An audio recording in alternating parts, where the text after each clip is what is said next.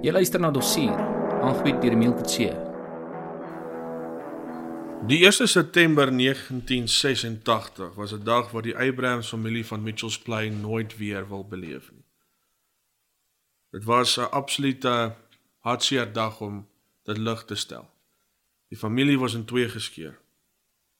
Niemand het gedink dat op daardie dag sal die 16-jarige Jermaine Abrahams haar lewe verloor nie. Dit was vroeg die oggend, net so na 7:30 die oggend. Jermaine was op pad hoërskool toe. En terwyl haar ouers reeds by die werk was, net toe Jermaine graag haar huis wou verlaat sodat sy nie te laat sal wees wanneer die skoolklok lui nie, toe was daar 'n geklop aan die voordeur. En sy het na die voordeur toe geloop, het oopgemaak, en sy het die persoon wat aan die ander kant van die voordeur gestaan het, herken. Sy het hom goed geken. Sy het geweet dat hy is 'n jong man wat baie oggende vir haar 'n wolfvluit, sommer so hy die nietigheid sal maak. Jy weet, hy vir haar gefluit om haar aandag te trek. Hy was ook die jong man wat nou en dan by haar kon kuier het. Hy was 'n jaar ouer as sy, alhoewel hy nou nie meer in die skool was nie. En hulle het nogal redelik baie gehad wat in gemeen gehad met mekaar. Baie dinge in gemeen gehad met mekaar, en sy het niks vreemd vermoed toe hy nou vroeg die oggend daar by die voordeur staan, die klokkie gelui het, of selfs nou natuurlik die deur geklop het, hang af hoe die scenario was, en toe gevra het as hy net die huis se foon kan gebruik, want hy wou baie graag 'n oproep maak. Natuurlik, 1986 was mobiele fone nie vir elkeen beskore nie. Jermaine het toe ingestem, maar sy kon nie verstaan waarom daar 'n vrou langs hierdie kerel gestaan het wie sy geken het waarom sy juis nou saam met hom daar was vroeg die oggend, en waarom sy ook in die huis wou inkom nie. Hierdie dame se naam was Sandra Smith, ook van Mitchells Plain, en die kerel langs haar, wie Jermaine Abrahams geken het, sy naam was Yassim Harris. Nou voordat ons verder kyk na wat gebeur het op 1 September 1986, is dit dalk bietjie nodig om te verduidelik en te vertel oor die verhouding wat Harris en Smith gehad het. Sandra Smith was die 1986 getroude vrou met 2 klein kindertjies. Haar man Philip het op 'n vissersboot gewerk en was nogal redelik op 'n gereelde basis weg van die huis. En wanneer hy terug was, het hy die nodige aandag gegee aan sy vrou en aan sy kinders, soos wat dit 'n goeie pa sal betaal. Maar een keer het Philip Harris teruggekom na een van sy visserstogte, en die buurman het hom nader gebring en hom gesê, "Hey Philip, wie keer hier by jou vrou as jy nou daar weg op die see is?" "Nee," sê Philip, hy het nie 'n vaagse benul nie. En die buurman sê toe vir Philip, "Daardie jong Yassim Harris bly sommer in die nagte hieroor. Dit lyk vir my 'n baie vreemd buurman." Natuurlik het Philip Harris een by een met mekaar gesit en toe agterkom dat sy vrou Sandra Smith, wat in 1986 22 jaar oud was besig om die kat in die donker te knyp, en hierdie kat se naam was Yassim Harris. Hy het sy vrou gekonfronteer, en hy het ook sy vriende gekry om saam met hom Yassim Harris 'n pak slaag te gaan gee. Wat Philip Smith nie geweet het nie, is dat Sandra Smith was dol verlief op Yassim. Sy het hom een keer in Oktober 1983 gaan sien in 'n parkie waar sy die afspraak gemaak het, en hom toe vir hom vertel dat sy absoluut mal is oor hom, en nadat haar man weg is, het sy gewonder as hy as Yassim Harris nie dalk by haar wil kom oorbly in die nagte nie. So vir 3 jaar het hulle verhouding so in die geheim ontwikkel. Sandra Smith het ook geld vir Yassim gegee, want Yassim Harris was nou, hoe sal mens nou sê, Iemand wat op pad was om 'n professionele misdadiger te word. Dis al wat hy kon doen om aan die lewe te bly. Teen die ouderdom van 15 was hy nog steeds in standaard 6 en hy was nie 'n uitblinkende student of skoolier nie. Hy het toe die skoolwese verlaat om saam met sy pa te gaan werk by 'n motorwerktuigkundige wat veral gespesialiseer het met die installering van luidsprekers in 'n kar. En toe sy pa weer sy oë uitvee, toe het Jassim R10.000 in kontant van hierdie einste besigheid gesteel, as ook checks tot die bedrag van R26.000, met ander woorde R36.000. Sy geld was daar mee heen, omdat Jassim lang vingers gehad het. Jassim het pak slaag gekry, en ook was natuurlik sy werk kwyt. En Jassim het ook toe op die ouderdom van 16, 17 se kant begin eksperimenteer met die gebruik van mandragspille. Voorheen het hy ook homself 'n kenner gemaak oor hoe om behoorlik dagga te rook. Maar dagga was nie te erg vir hom nie, dit was vir al die mandrags wat vir hom op die lange tog gesit het, vanaf die ouderdom van 13, om 'n misdadiger te word binne in die Mitchells Plain gemeenskap. Sandra Smith het dalk van hierdie soort van losbannige lewenstyl gehou, sy het dit aantreklik gevind, en sy het met die jongeling, wat nie te jonger as sy was nie, maar sy het met hom 'n verhouding begin, en hom nou en dan geld gegee, wanneer hy nie geld by hom gehad het nie, maar klein bedrag, soos R100, R50 of R80. Jassim Harris het ook aangesluit by die straatbende The Hard Livings, maar sy lidmaatskap het hom ook nou net so ver geneem.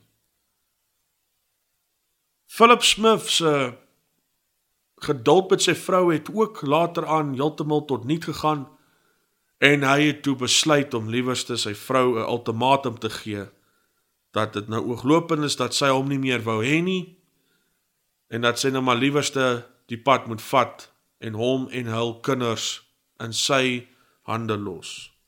Sandra Smith het alles gepak wat sy kon, binne in 'n klein tassie, en sy en Jassim Harris het toe saam iewerste verder in Mitchells Plain gaan bly.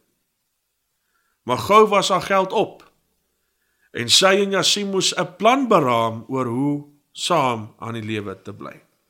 Toe die geld begin min raak, toe het Jassim die volgende plan gehad.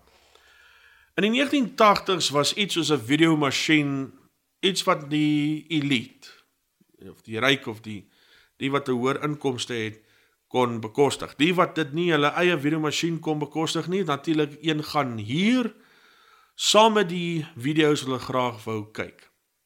So wat Jassim en Sandra toe gaan doen het, is dat hulle het na 'n videowinkel toe gegaan, 'n videomasjien gaan hier, en toe het op straat gaan verkoop. En natuurlik nou nooit die masjien gaan teruggee nie, met die ander woorde, hulle die masjien gesteel.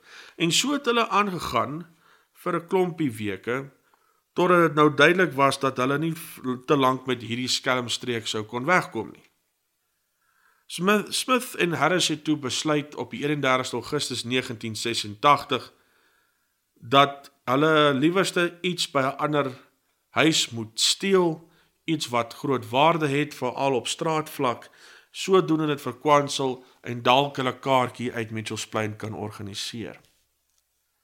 Harris sê toe vir Smith dat hy ken 'n familie, die Abrams familie, wat nogal redelik 'n groot aantal waardevolle besittings het, en hulle is ook so wel af dat indien dit nou gesteel word, kan hulle dit maklik van hulle versekering kry, of dalk het natuurlik het hulle eie sakke weer koop.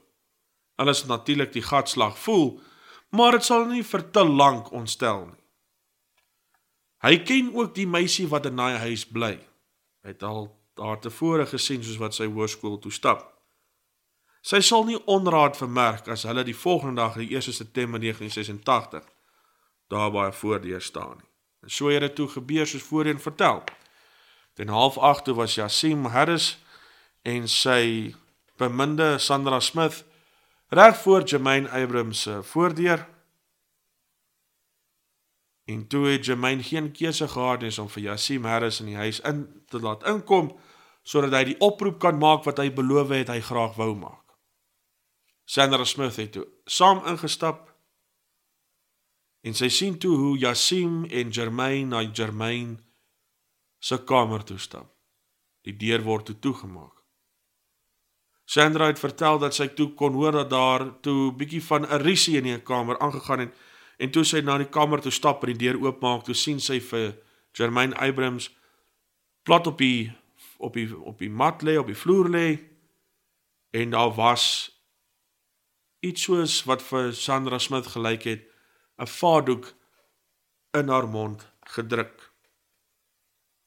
Jermaine was heeltemal deur Yassim Harris oorrompel. Yassim het toe vir Jermaine gesê dat sy moet weet dat hy en Sandra is hier om haar ouers se besittings te steel, maar dat sy as Jermaine vir niemand moet vertel dat dit juis hulle was wat die besittings kom steel het nie. Jermaine was toe ook later, sy hande was toe later ook vasgemaak, haar bene ook. En toe Sandra Smith haarself weer kry, toe sy na die kombuis toe geloop, waar sy toe 'n baie skerp mes gaan haal het.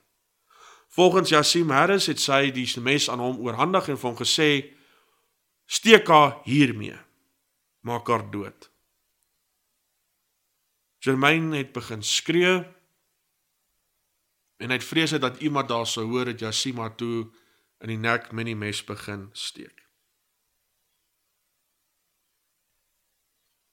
En haar bloed het gevloei oor die mat, oor die vloer, maar sy was nog steeds lewendig.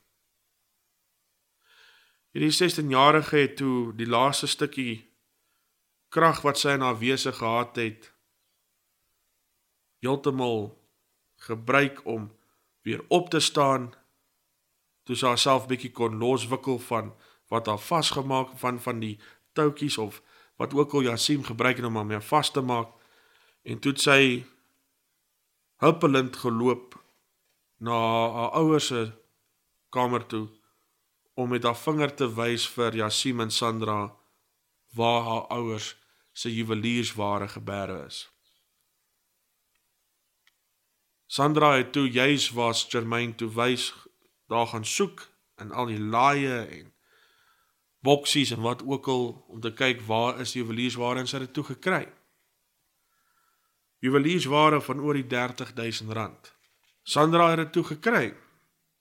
Dit was juweliersware tot die bedrag van R2.000. Teen die tyd toe Sandra die juweliere uithaal, toe was Jermaine besig om haar lewe heeltemal te verloor. En Sandra Smith sê toe in haar getuienis, dat toe sy weer kyk, toe het Yassim Jermaine se keel afgesny. En die 16-jarige meisiekind was toe oorlede. Yassim en Sandra het toe die huis verlaat en toe weggekom. Die arme ouers van Jermaine Abrams het hul dogter so gekry soos wat Yassim hulle haar gelos het. Juweliersware is weg, dogter is oorlede, is vermoor. Die hele gang was vol bloed. Haar kamer en haar ouers se kamer was besmet, bevlek met bloed. En die polisie het net 2 handafdrukke gekry. Die een wat vol bloed was die een van Jermaine. Maar die tweede afdruk het behoort aan ene Sandra Smith. En die moord wat hulle gepleeg het Smith later so erg gepla, dat sy toe later die hele storie aan die polisie gaan vertel het. Hoe het sy toe in die eerste plek by die polisie gekom? Een van die videomasiene wat sy en Yassim geleen het en toe gaan verkoop het gelei na Smith se arrestasie. En Smith kon dit nou net nie meer hanteer om te lewe met die feit dat hulle 'n 16-jarige meisiekind vermoor het nie. En sy het toe alles vir die polisie vertel en ook vertel dat Yassim Harris het haar gehelp om Jermaine Abrams te vermoor. Yassim was toe later aan, teen die 15de September 1986 gearresteer en sy en Sandra Smith is toe op pad om hulle saak voor sy edelagbare te laat hoor. In die Mitchells Plain se Landdroshof op 23 September 1986 het beide Yassim en Sandra skuldig gepleit aan moord en ook die steel van die R2000 se juweliersware wat aan die Abrams egpaar behoort het. En hier word het nogal interessant hoe die twee voormalige bemindes nie vir mekaar sou opstaan in hierdie hofsaak nie. Beide Sandra en Yassim het probeer aan sy edelagbare te vertel dat dit eintlik die ander een se skuld was dat Jermaine haar lewe verloor het.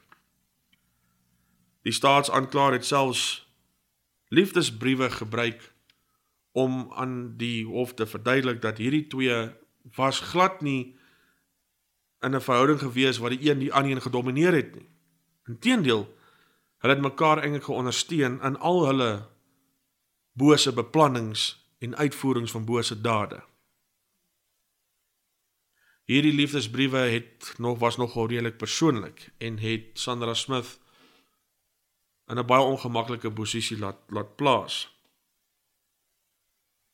Ene Rob Marsh skryf dat Sandra Smith het gelyk asof sy meer van 'n skaamgevoel gehad het oor die feit dat haar liefdesbriewe, haar persoonlike gevoelens nou in die publiek uitgelees word as die feit dat sy eintlik 'n moordenares is. Maar in die tyd toe hulle hofsaak tot 'n einde gebring word binne die Kaapstadse Hooggeregshof op die 1 Desember 1986, toe was dit duidelik gewees dat beide van hulle se dae as vrylopende burgers was verby.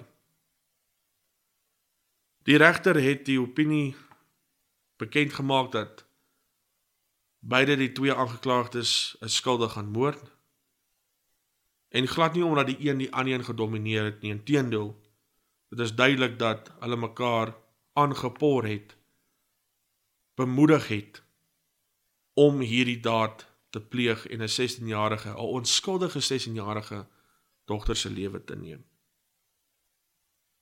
Die feit dat Yasmin Harris gewoonlik sy gewone antwoord op enige vraag tydens die kruisverhoor ek weet nie was, het dit ook nie letterlik vir hom gehelp om 'n goeie indruk by sy edelagbare te skep nie.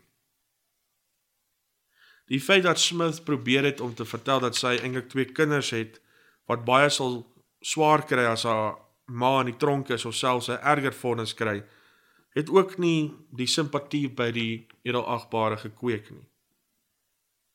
Het word vertel dat toe dit nou bekend is dat sy en Smith, dat sy en Harris, nie sal borg kry nie, het Sandra Smith, toe sy die magistraatshof in Mitchells Plain verlaat het, kliphard aan haar ma geskree, "Ma, kry my asseblief hier uit, ek het nie borg gekry nie."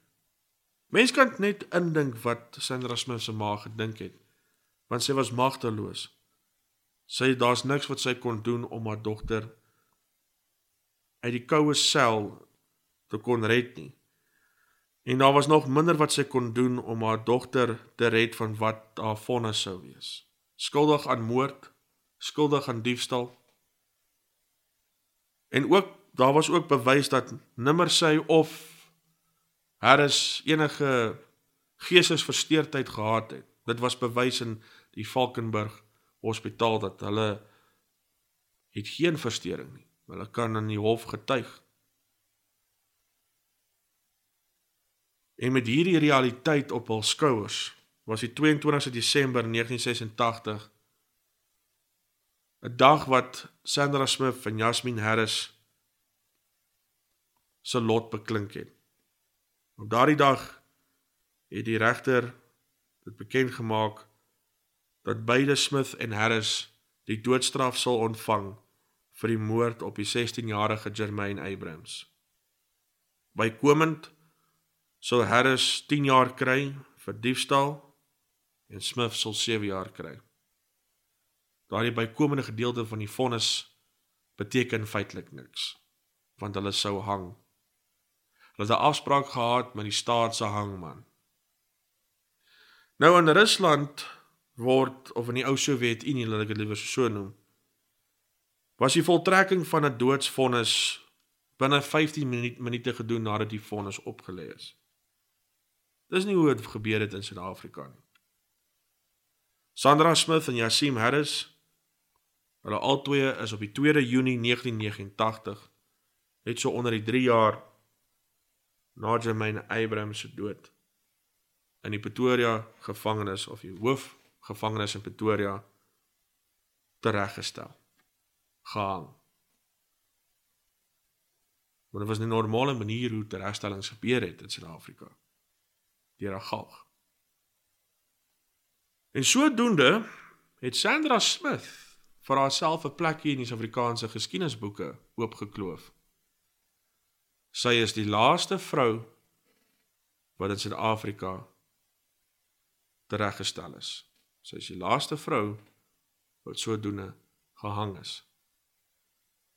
In die 20ste eeu is dit bekend dat die eerste vrou wat in die 20ste eeu in Suid-Afrika gehang is Dorothea van der Merwe, indien ek myself nie hier in 'n slaggat laat intrap met 'n fout nie.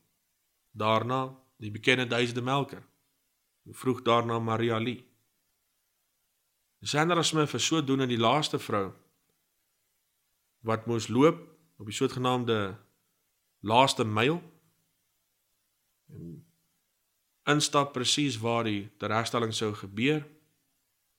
Die laaste vrou wat die kans gehad het om 'n laaste maaltyd te kon geniet, wat ook al sy graag wou gehad het, moes afskeid neem van haar kinders, en toelaat dat die hangman die galg oor haar nek sit, toelaat indien sy 'n godsdienstige persoon, 'n teoloog, wat ook al by haar kon gehad het, sodat hy vir haar kon bid, en haar in oomblikke moes staan om te wag totdat die oomblik sou gebeur dat die klein deurtjie onder haar voete sou oop letterlik val. En sy sou ook dan natuurlik met die hulp van swaartekrag val, en indien haar nek nie gebreek het nie, sou sy dan dood versmoor het. Die 2 Junie 1989 is die laaste dag toe 'n Suid-Afrikaanse moordenares die doodstraf laat voltrek het, of die doodstraf op haar voltrek is. Sodoende het sy 'n plek in Suid-Afrikaanse misdaadgeskiedenis, sy en Yassim. Hy was maar net nog 'n ander manlike moordenaar wat die doodstraf ontvang het. So hy is in daai opsig 'n bietjie minder belangrik van 'n historiese oogpunt. Maar hulle is beide belangrik in die oogpunt van wat hulle beteken in misdaadgeskiedenis, wat hulle beteken in die streeksgeskiedenis van Mitchells Plain. En net omdat hulle genadeloos opgetree het, rigtingloos gelewe het, en dit het gelei na die dood van 'n jong 16-jarige meisiekind, wat vandag nog sou geleef het, as hierdie twee boosaarde nie haar vermoor. Jy het geluister na Dossier, aangebied deur Emile Coetzee en vervaardig deur Eensgesind Media. Onthou om aan te teken op ons klankleerkanale op Castbox, Stitcher, iTunes, Spotify of Google Podcasts. Hierdie episode en ander kan jy ook luister op ons webtuiste by www.eensgesind.com.